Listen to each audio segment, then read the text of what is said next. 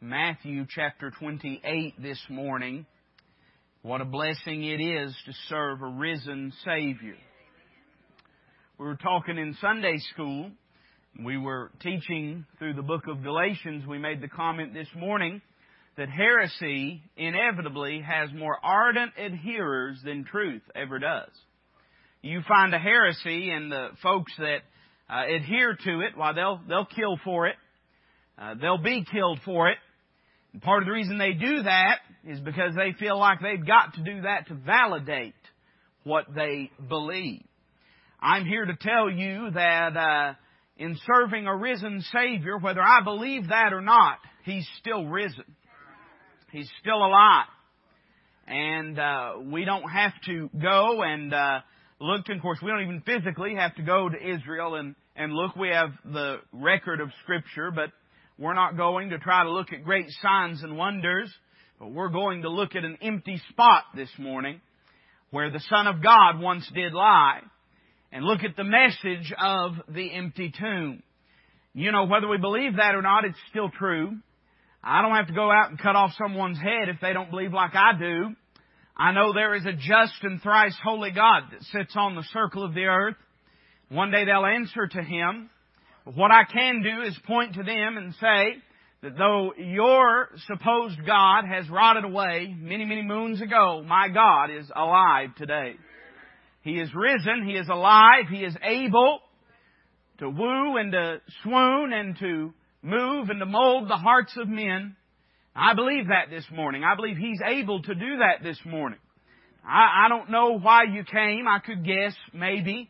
I hope everybody came here out of the purest motive. But you might find it's not as much about why you came looking for Him this morning. You may find that He's come looking for you. And He longs to save you and to change your life. In Matthew 28, beginning in the first verse, the Scripture reads thusly. In the end of the Sabbath, as it began to dawn toward the first day of the week, came Mary Magdalene and the other Mary to see the sepulchre. And behold, there was a great earthquake, for the angel of the Lord descended from heaven, and came and rolled back the stone from the door, and sat upon it. His countenance was like lightning, and his raiment white as snow. And for fear of Him the keepers did shake, and became as dead men. And the angel answered and said unto the women, Fear not ye, for I know that ye seek Jesus, which was crucified. He is not here, for He is risen, as He said. Come see the place where the Lord lay. And go quickly and tell His disciples that He is risen from the dead. Behold, He goeth before you into Galilee. There ye shall see Him. Lo, I have told you. Let's read verses 5 and 6 again. The angel answered and said unto the women, Fear not ye, for I know that ye seek Jesus, which was crucified. He is not here, for He is risen, as He said. Come see the place where the Lord lay. Father, we thank You for this time. Lord, I just humbly ask You to use this message, to use me, Lord, for Your glory this morning. Confess myself incapable, insufficient, Lord, unable for the task at hand. But Lord, I know You're able, and I know You enable, empower. So, Father, I pray that the power of the Holy Ghost would be in the preaching and on the preaching this morning. Lord, that the Spirit of God would have free reign and liberty to walk through these pews, to touch hearts, to do in hearts what we cannot do, Lord. We're not asking, Father, that we could help You. We're asking that You'd help us. Lord, we're not asking that You would allow us. Lord, we're just asking that You'd do it this morning. Father, that You'd convict those in need of conviction, encourage those in need of encouragement, Lord. And that You'd abase those that might be lifted up in pride. But Father, that in all things Your will might be accomplished. Lord, I love You this morning. And I thank You for loving me. And I ask these things now in Christ's name. Amen. If you were to go all over the world, you would find a vast array of supposed religious relics. Particularly in Europe, it's interesting to trace all of the various props and propaganda that have been used throughout history that have been claimed to have some sort of supernatural touch. I was watching a program the other day and, there ain't much that's fit to watch on TV. Amen. But I was watching a program that was talking about the Third Reich, and it was talking about Hitler and his obsession with an object that has been called the Spear of Destiny. It was supposed to be the spear that was thrust into the side of the Son of God. And it had sat in, the Habsburgs had placed it in a museum in Vienna. It had been there for many, many years. And when the Third Reich came into power and Hitler came to power, when they took Austria, he took that Spear of Destiny, and he thought that that was going to make him invincible if he could grab hold of that Spear of Destiny. There are others, the Shroud of Turin and all such nonsense as that. If you like the Shroud of Turin, God bless you, that's fine. I think it's a bunch of nonsense. Amen? And I think if we need to know what the Son of God looked like, we can read the Scripture to find out what He looked like.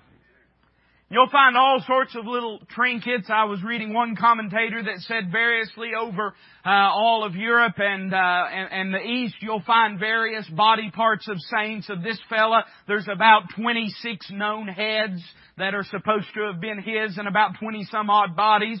One fellow, they said there's about 56 some odd fingers that are supposed to belong to him that are scattered across the continent, and folks come and pray to it. You can find places in the world where broken people with broken lives and broken hearts, they gather in front of statues no different than what sits upon your lawn. And they pray to them. They offer what little bit of money and what little bit of food they've been able to scrape together to these idols in hope that that will appease some sort of God that sits in the heavens. All over the world you'll find things that folks flock towards to try to find hope. There's a lot, the Middle East is a boiling pot. And if you don't believe that, just turn on the TV. I mean, any given newspaper will have 6, 7 stories that center around the Middle East. And part of the reason that Jerusalem is so disputed is because the Muslims think it's their holy place, and the Jews think it is their holy place. And so both of them seek to go there to pay homage. I got news for them. It don't belong to either of them. It belongs to the King of Kings. That's the future side of His throne. Amen. But they'll fight, they'll kill one another, and there's much debate. The Western Wall, the Wailing Wall, is another center of debate. All these places, these artifacts, these locations that people go to look upon them with wonder, and to look upon them in awe, and to give some kind of gift or homage or sacrifice to these things. We know that New Testament Christianity does not have any place like that. I'm glad. Let me tell you something. I love God for lots of reasons, but one reason I love Him is I don't have to leave East Tennessee to worship Him. Somebody say amen. I think this is God's country anyway.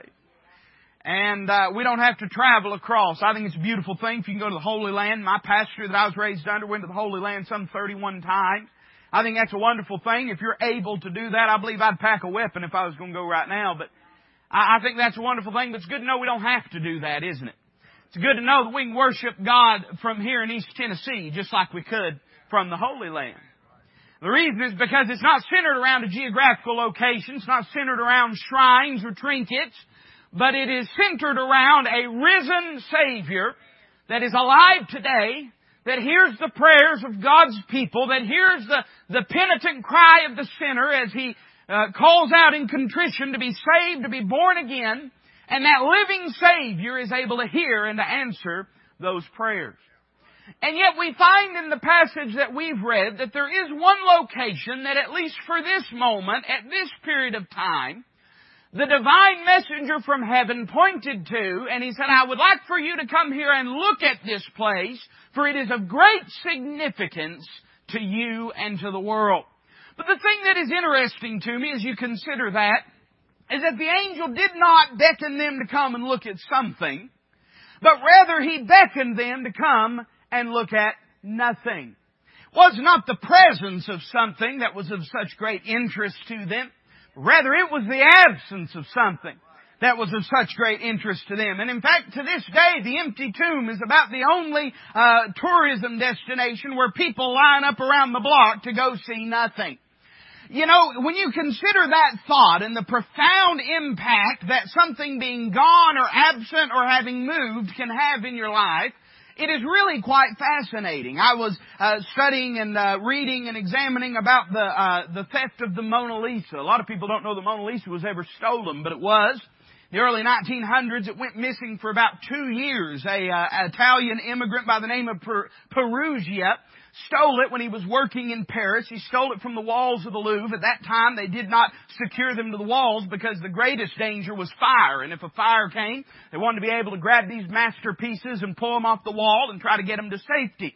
A man by the name of Perugia became under the idea that Napoleon had looted the Mona Lisa from Italy when he was the emperor. And so he got it in his head he'd be doing Italy a great favor if he would go and take this painting and carry it back to Italy. You know, some folks just ain't got enough brains to walk down the street. Somebody say amen to that.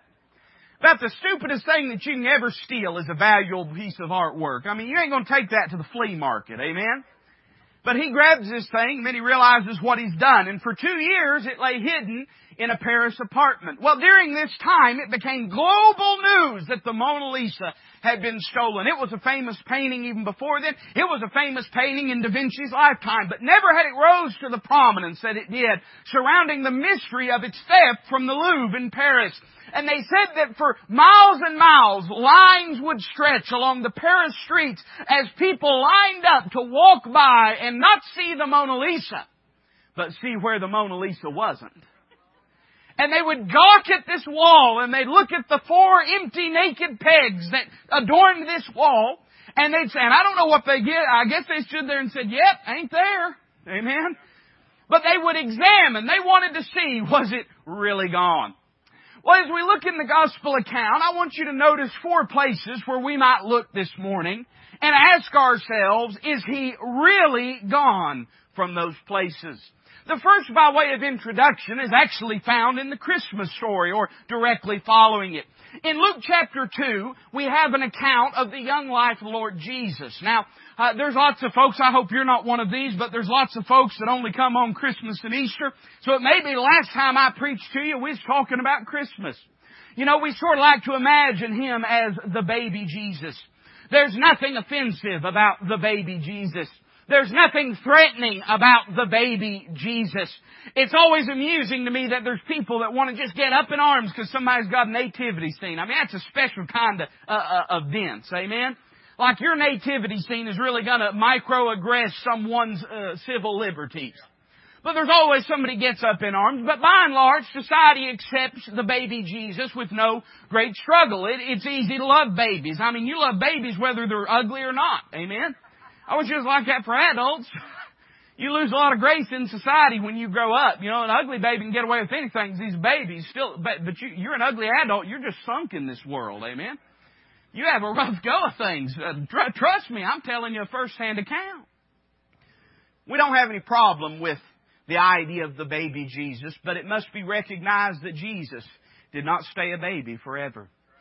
The Word of God tells us in Luke chapter 2 and verse number 40 that the child grew and waxed strong in spirit and filled with wisdom, and the grace of God was upon Him. If your images of the Son of God are merely the cherubic babe that laid in the manger on that night in Bethlehem, I hate to inform you, but the cradle is now empty. He is not the baby Jesus any longer. Certainly that served a function. He was robed in flesh. He was incarnate in this world. But God's intention was never for Him to stay a baby. You know, we all sort of wish that when we've got babies. You know, you ever raising your baby and you thought, why can't they just stay a baby?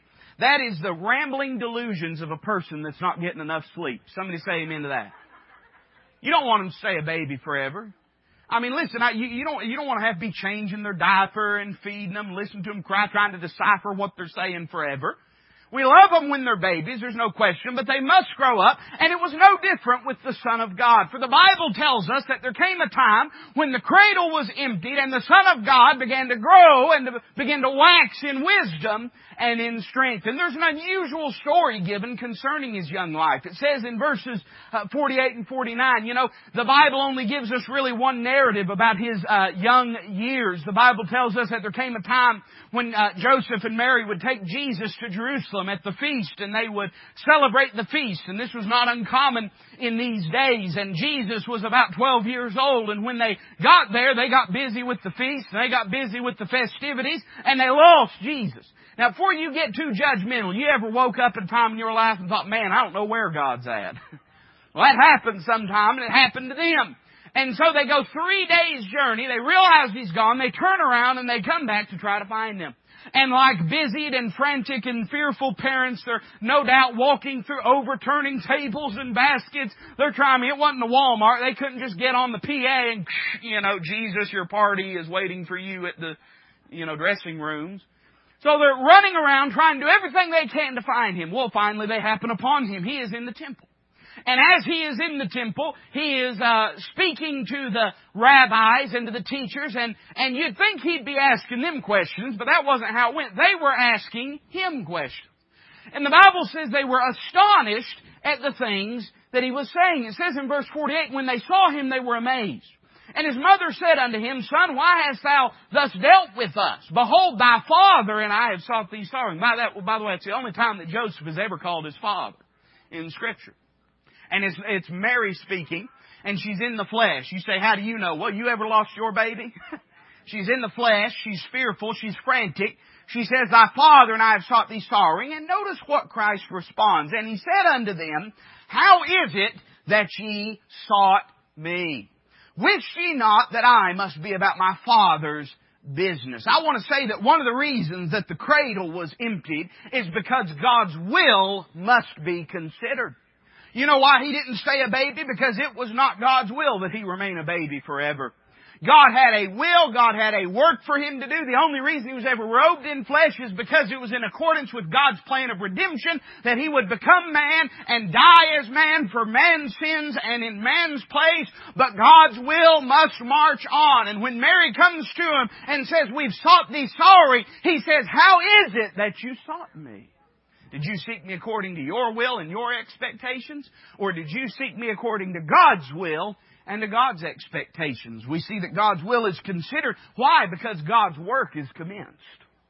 Now, I understand that it was not until some 18 years later that Christ began His earthly ministry. But Christ calls it His Father's business in this chapter. When He says, I stayed behind, I remained in the temple, I was asking questions and being asked questions, He says, this is my Father's business. And you know what it does? It reminds us of the work that He came to do. Never before had there been any that was born to die in the way that the Son of God was. When He adorned that manger in Bethlehem, even at that very moment, there were gifts that were brought unto Him. Now, the gold is not a big wonder, but the frankincense and the myrrh are quite interesting. For frankincense is sort of a generic incense. It was used in the priesthood, but it was also used in the burial process. But myrrh exclusively was used as an embalming spice. Now, I don't know that everybody understood what was going on that day, but I believe Mary understood what was going on that day, because the Bible says that a sword pierced through her own soul. She knew what those gifts meant. She knew that this was laid up against His burial. She knew that this was prophesying, not that He would live and regain splendor and prominence and power, but rather that He would live to be despised and rejected of men, a man of sorrows and acquainted with grief. And she understood that God's work had to commence in His life. He wasn't born to be crowned. He was born to be crucified. And the empty cradle is a testimony to that. I made no great secret of my impatient tolerance of the Christmas season. Amen. If you're from around here, you know that. I like Christmas like on Christmas Day. But Christmas don't start on Christmas Day. Christmas starts on like yesterday. But I tolerate, I get through it. And you pray for me for that.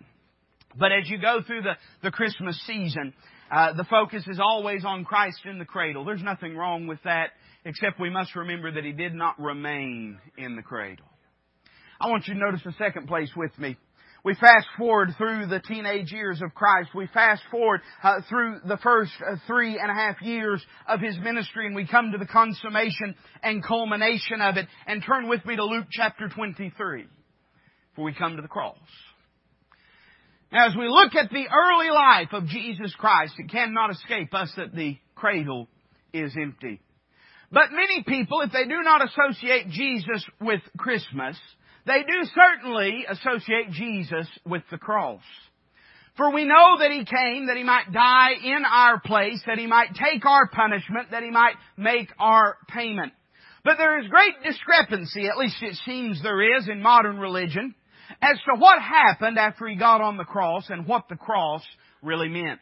Well, let's hear it in God's own words. In Luke chapter number 23, Christ has died in our place. He has paid our sins. What happened after He died? The Bible says in verse number 50, "And behold, there was a man named Joseph, a counselor, and he was a good man and a just. The same had not consented to the counsel and deed of them. He was of Arimathea, a city of the Jews, who also himself waited for the kingdom of God. This man went unto Pilate and begged the body of Jesus." Now, you understand, let me give you a little bit of the timeline. On probably about Tuesday, the Jews would have been cleaning out the unleavened bread out of their house. And on Tuesday night, the Lord Jesus would have been instituting the Last Supper. He would have been driving that last little bit of leaven out from their fellowship, who was Judas. They would have gathered in the upper room. By the way, that day in the Jewish culture, the Passover lamb had been laid up. It was the last few hours that the Passover lamb would be alive. And it was the last few hours that the Son of God before the cross of Calvary would be alive.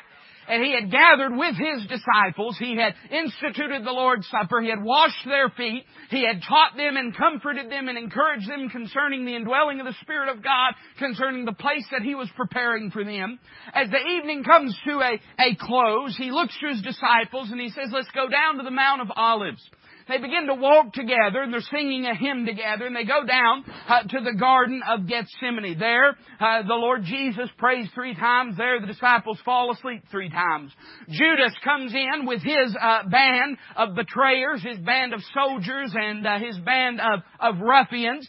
He plants a kiss upon the cheek of the Son of God. And Christ, when they say we're looking for Jesus of Nazareth, He said, "Whom seek you?" And they said, "Jesus of Nazareth." And He said, "I am He." And when He did, the power of God pulsed through that environment and knocked him backwards. That was a good reminder that He wasn't taken.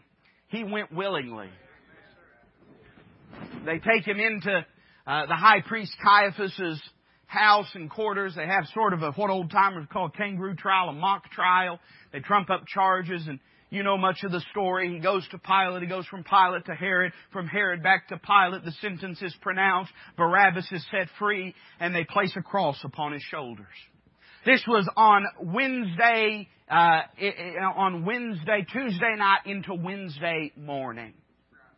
All across the land, the Passover lamb was beating its last heartbeats as they placed the Son of God upon the cross. For 6 hours He hung there.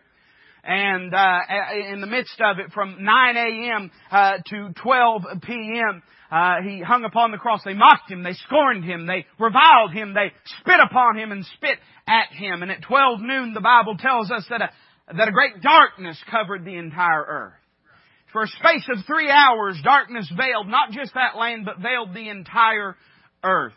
And folks, a lot of liberal commentators, they want to say, well, you know, that was a solar eclipse. Well, there's a problem with that theory. You see, the Jews had a lunar calendar. You say, what's a lunar calendar? Well, that's a calendar. It starts with the new moon and it ends with the old moon. And you know what's right in the middle of, new moon is when you got just a little bit of sliver and the moon is waxing. And then once you get on the other side, it's waning. And what's in the very middle? In the very middle is what we call a full moon. Well, Jesus was crucified at the beginning of the Feast of Unleavened Bread, which took place on the 14th day of the month of Bib. It was the equivalent of their month of April. You say, what are you getting at, preacher? It was right smack in the middle of the month. So if the Jewish lunar calendar begins with the moon being a new moon, being in between the sun and the earth, insomuch that there's no reflection on it, then it must have traveled to the 14th day of Abib, all the way to the other side, so the sun could be shining, reflecting a big, full, open moon on that day. You say, what are you getting at? It couldn't have been a solar eclipse because the moon was on the wrong side of the earth. No, it wasn't a solar eclipse, but I'll tell you what it was. It was a Father's eclipse as He turned His back on the blessed Son. And in the midst of that darkness, He cried out, Eli, Eli, lama sabachthani, my God, why hast Thou forsaken me? The only time in His earthly ministry that He ever called His Father God and not Father, denoting the severing that had taken place in our position and in our stead. And after which He realizes that all things are fulfilled. I like that. Seeing all things are fulfilled. You know what He does? He says, I thirst. Because the Old Testament prophet had said that they would give Him vinegar to drink. And so he cries out, I thirst, and they bring him vinegar upon hyssop and lift it up to him in mocking scorn, and he partakes, or he turns away from it, the vinegar that is placed before him, and all the Scriptures are fulfilled. And you know what he said? He said, it is finished. And he looked towards heaven. The Bible says that he said, Father, into thy hands do I commend my spirit. And the Bible says, and he bowed his head. It does not say his head dropped. It says he bowed his head. After this takes place, the Bible tells us that a man named Joseph of Arimathea, he goes and he begs the body of Jesus. Jesus has died. His spirit has left his body. The Bible says this in verse 52 and 53. This man went unto Pilate and begged the body of Jesus. And the Bible says this, note it carefully, and he took it down and wrapped it in linen and laid it in a sepulchre that was hewn in stone wherein never a man was laid. The Bible says, and that day was the preparation and the Sabbath drew on. By the way, it's interesting that at the very time in which Jesus was dying on the cross, all across the land of Israel, Passover lambs were being slain. And on that night when he went into the tomb, all in Israel would be gathering around the table to partake in the Passover lamb that had been their sacrifice. The Bible is very clear that something happened after Jesus died. After Jesus died, his body was taken down. I'd point you to the empty cradle, but I'd like for just a brief moment to point you to the empty cross. Now you can go all over in various religious institutions and find what they call crucifixes, in which you'll find a rudimentary visage of Jesus that is fastened and nailed to this cross to this day. And that is the image for untold millions, probably in the billions across this planet. That is the image that they have of the Son of God. They see Him as beaten. They see Him as bloodied. They see Him as barren. And they see Him as bruised for their sins and hanging upon that cross. But you know, that's only half the story.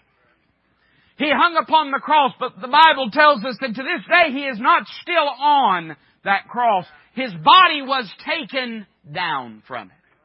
This implies two things to us. I would say, number one, it implies to us that all the prophecies were fulfilled.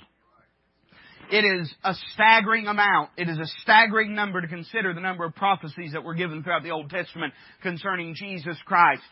And every single one of these was fulfilled to the very jot and tittle of the law. Every single I was dotted. Every single T was crossed. There wasn't even a piece of punctuation that was missing from the fulfillment of the life of the Lord Jesus Christ concerning the prophecies that were given about Him. The Bible says this in John 19:28 through 30. After this, Jesus, knowing that all things were now accomplished, that the Scripture might be fulfilled, saith, I thirst. Now there was set a vessel full of vinegar, and they filled it, a sponge with vinegar, and put it upon hyssop, and put it to His mouth. When Jesus therefore had received the vinegar, He said, it is finished.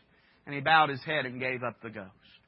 If you need any wonder about the authenticity, about the truth of the Word of God, look only to the fulfillment of Jesus Christ, of every Old Testament prophecy concerning Him. Mathematicians will tell you that beyond being improbable, it is at the common sense level impossible that one man could have come and fulfilled every one of these prophecies, and yet Jesus did it. Surely He must be the Messiah, the Anointed One. I'd say it denotes that the prophecies were fulfilled, but I would say it denotes to us that the punishment was finished. When He said, it is finished, well, let me just read an accompanying verse. The Bible says this in Hebrews 10:11 through 14, every priest standeth daily ministering and offering oftentimes the same sacrifices, which can never take away sins. The Hebrews writer is talking about the old system of Levitical priesthood. And he's saying, you know, those priests, they stood all day long. Must have been wearying work. Must have been laborsome work as they were toiling, filleting the bodies of these slain animals and presenting them before the Lord God Jehovah. And every day they stood day in and day out ministering, offering sacrifices. But you know, those sacrifices couldn't take away sin. You say, how do you know that? Because their work was never done.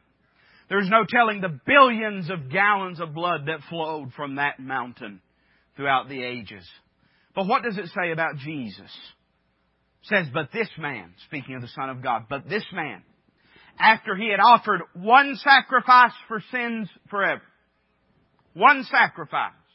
Not a sacrifice plus your baptism.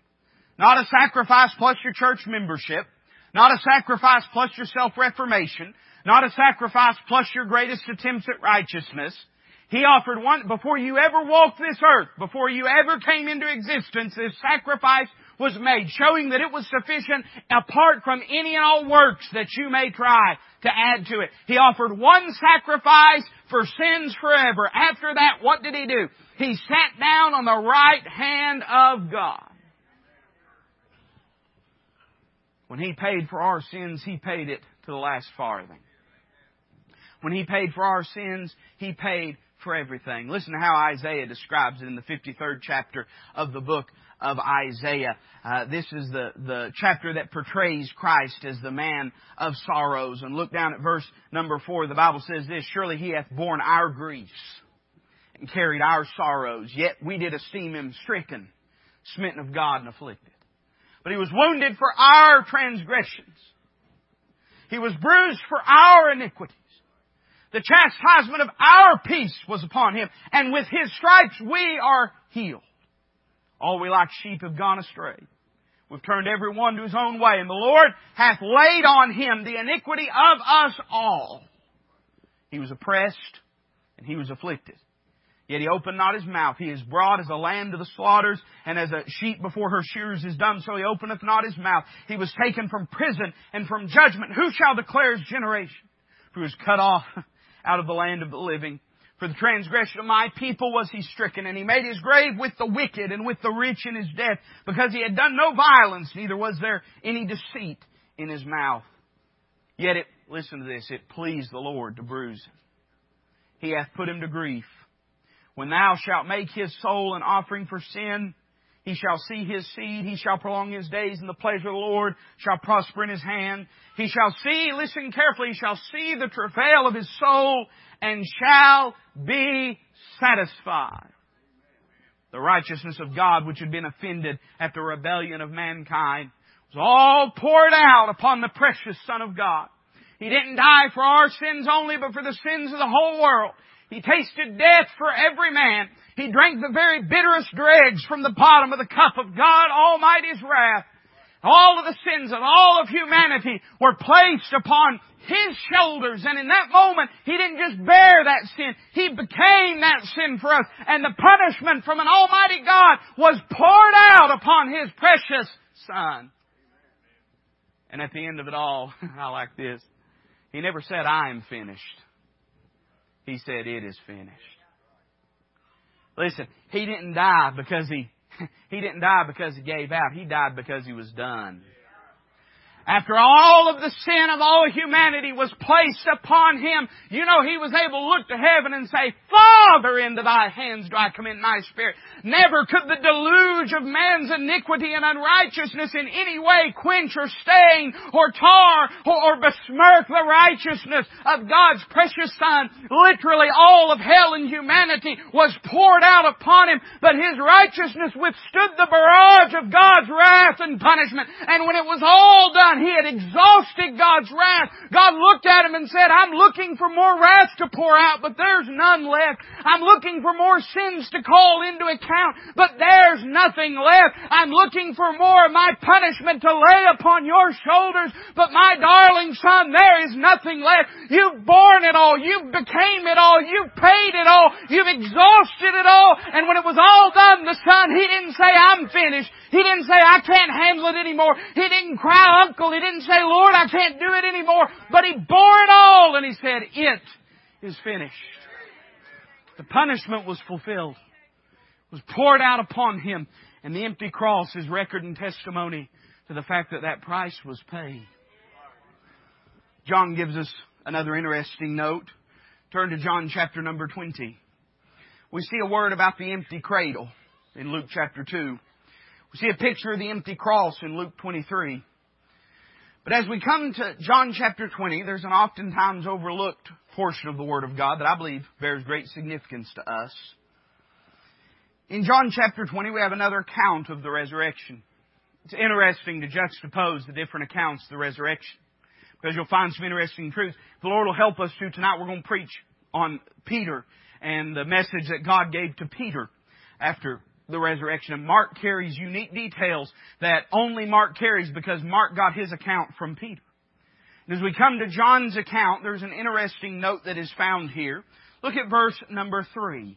The Bible says, Peter therefore went forth and that other disciple, John speaking of himself, that other disciple, and came to the sepulchre.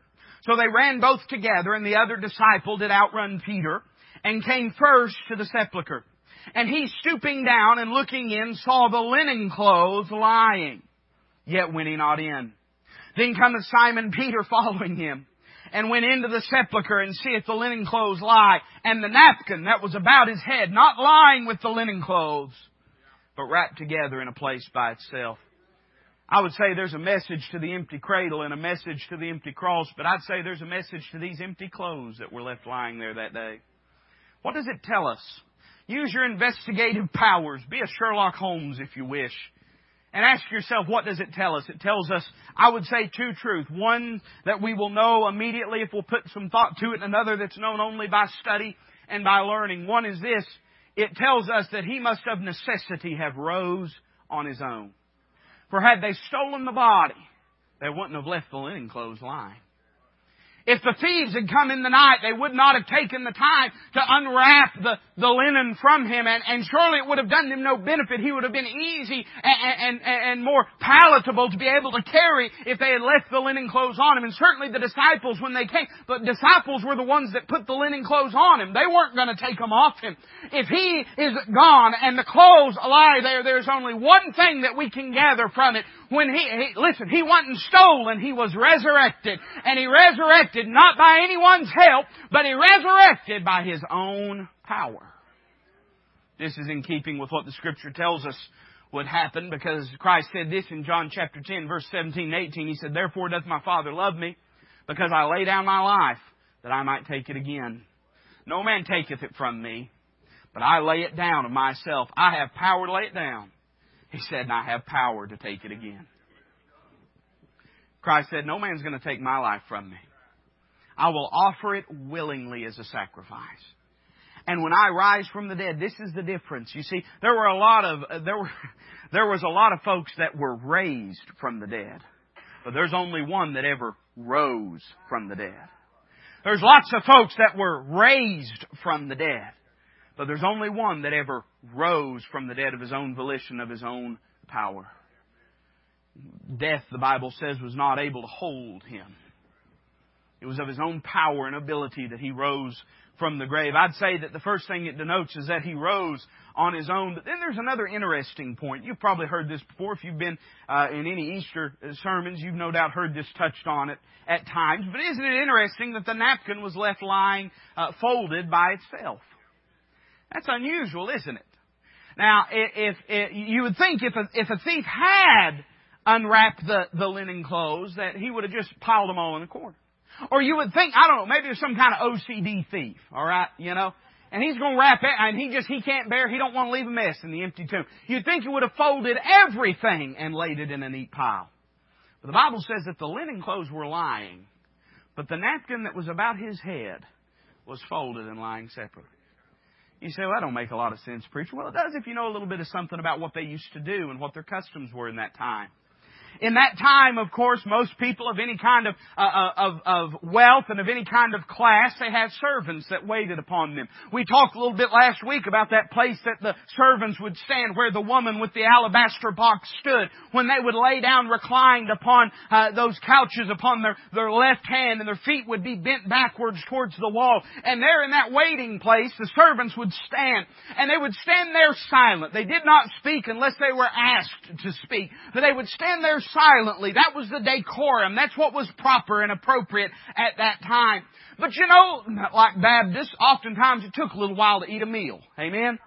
I mean, it wasn't just a little rice and a little fish. And you know, when they ate, they ate. Somebody say amen to that. And you know, that's how we are. If you're around here, you know, eating sometimes comes in shifts. Right? You know what it's like at Thanksgiving. Eating comes in shifts. You know, the first shift is when you've got to be polite, you know, and you just get one deviled egg and a little scoop of green beans and everything. Shift number 2 comes when everybody else is sitting in there and you sneak into the kitchen and pile up. That's when you eat your real meal.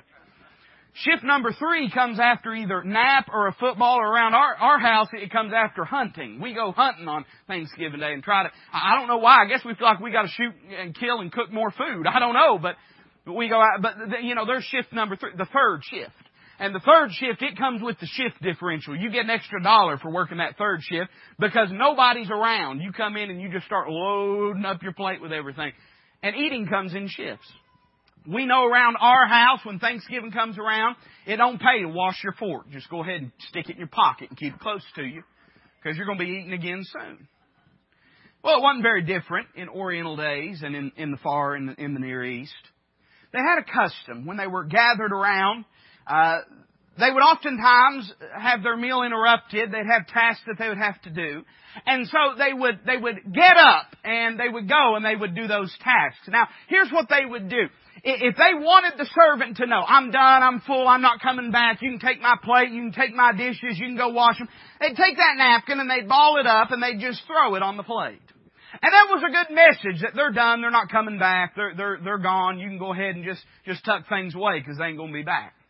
But now if they just had to get up to use the restroom, or maybe they just had to go away to do a small task, and they were only going to be gone for a short time, then when they would get up from the table, they would take their napkin and they would fold it very neatly, showing that they were taking care because they were going to return back and finish the meal. And the folded napkin placed by the plate was a reminder to that servant that they were to stand at attention, to be vigilant, to be watchful, for at any moment their master could come back through the door because he was not done with his business at that dinner table. He was coming back. You see, there was more supper to come. And it was a reminder that he was returning soon. You see, it's strange to us when we read it. We think, why would the linens be laid, but the napkin be folded? But no doubt, to John and to Peter on that day, when they looked into that tomb, there was a stark reminder to them that though the work of the cross was not done, the work of the Son of God was not done. He had not cast off His church. He was not done with them. In the midst of their heartache and heartbreak, they had a gentle but beautiful reminder that Jesus is coming back again. He was not done with them. He was not done with His church. He was not done with His disciples. He was returning again. It reminds us that He rose on His own, but it reminds us He's returning for His own. The empty clothes give us a beautiful message. And then finally, let's go back to where we began in Matthew 28. There's not much time left. I know how Easter is. You have eggs dying and, all sorts of things. So I won't keep you long. But I do want to point something out to you. In Matthew chapter 28, we've seen the empty cradle. We've seen the empty cross. We've seen the empty clothes. But we find in verse number 5 and 6 of Matthew 28, the women have come to the tomb. They were expecting a body because who wouldn't? They were expecting a body because who wouldn't? We preached the graveside of Brother Don Butterworth yesterday, and as we gathered, beautiful afternoon, as we gathered on that hillside, I promise you that there wasn't a person standing there that thought, wonder if he's really in there. You know? We stood beside that casket. There wasn't a single one. Brother Larry was there. I didn't look at him. I didn't say, Larry, you think he's really in there? We knew he was.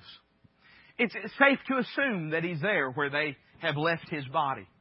But the Son of God is unlike anyone else. They come to the tomb expecting a body to be there. They don't find a body. They come looking for a serene, undisturbed gravesite. They knew it'd be undisturbed because there was a watch set over the place. Nobody'd sneak in. Nobody'd sneak out, they thought, and they come in. I mean, they expect to come to a gravesite. They expect to exchange, politeness with the guards and ask them if they can maybe adorn, maybe some flowers, maybe embalm again, if they will allow them into the tomb. I do not know what they expected. But what happened was most certainly not what they expected. Because when they get there, the Bible says, behold, there was a great earthquake, for the angel of the Lord descended from heaven and came and rolled back the stone from the door and sat upon it. His countenance was like lightning and his raiment white as snow. And for fear of him, the keepers did shake and became as dead men.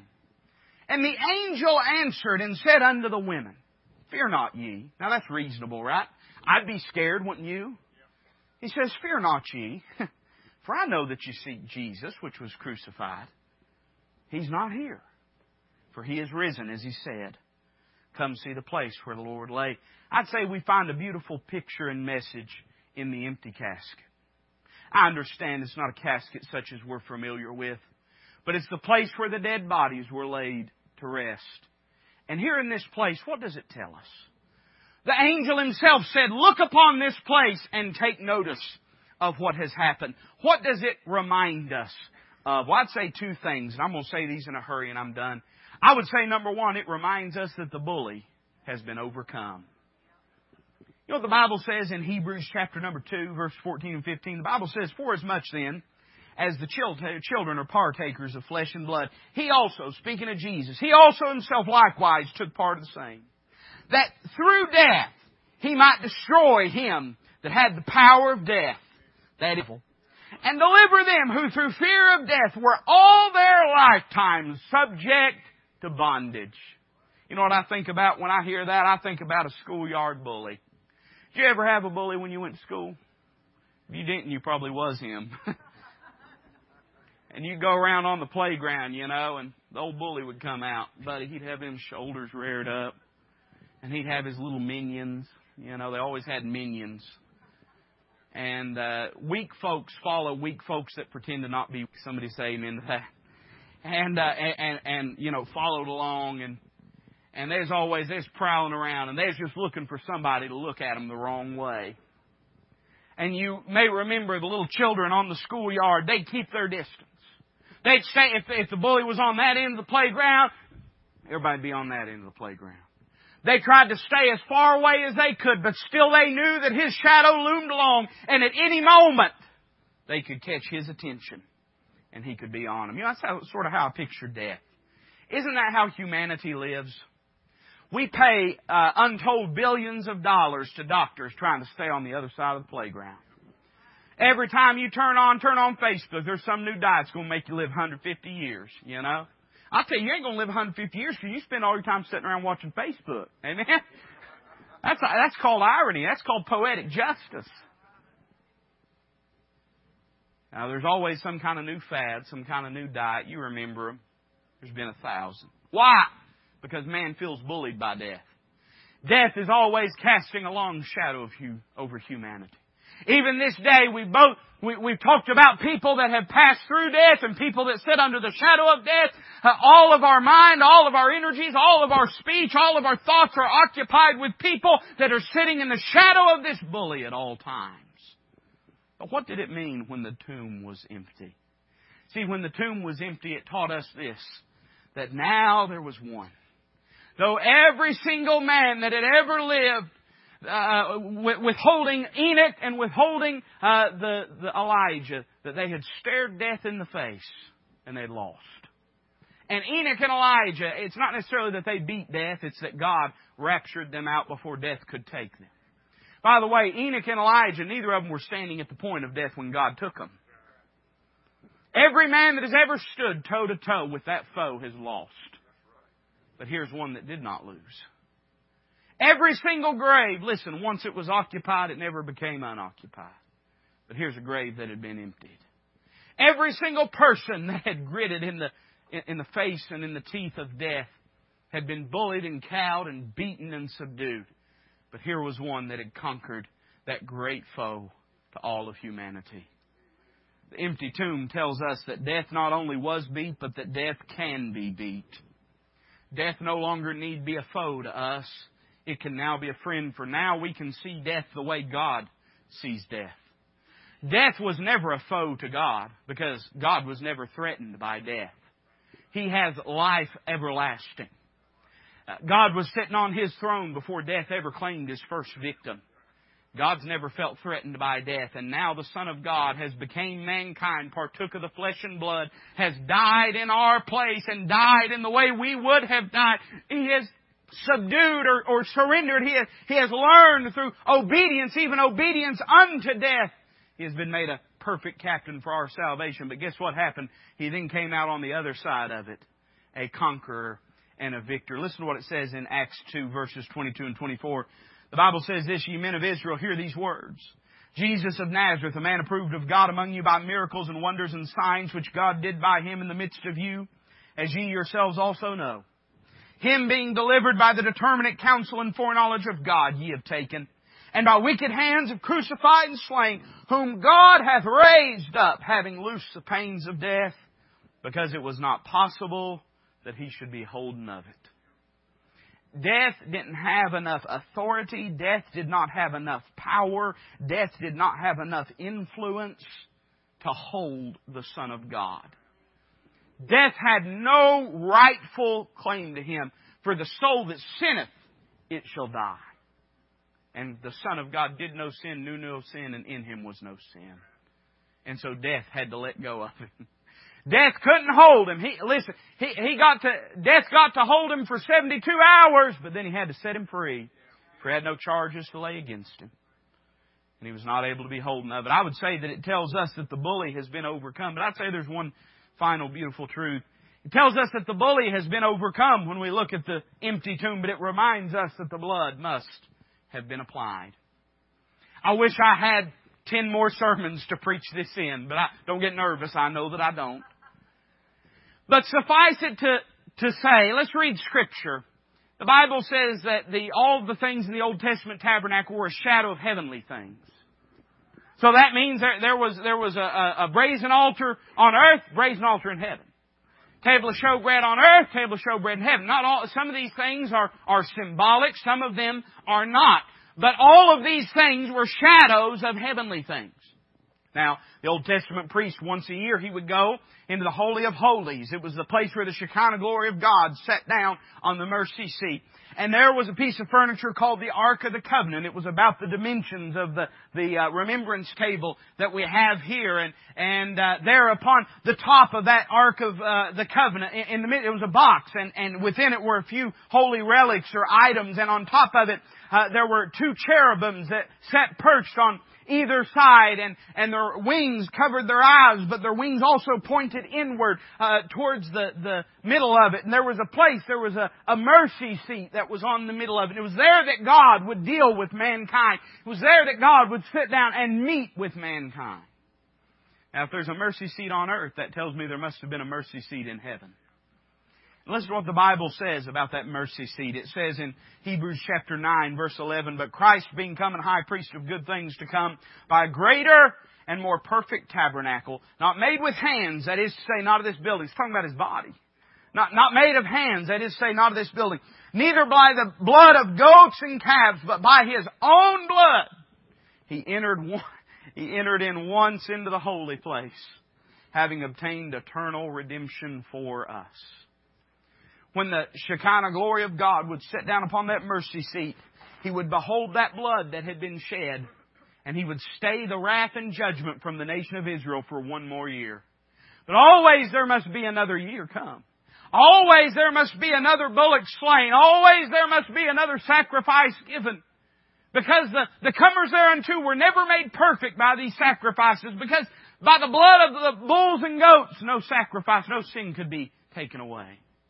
But the blessed Son of God, this is why I believe it's so important that we acknowledge the vicarious death of the Lord Jesus Christ and the miraculous and substitutionary blood that He shed for us.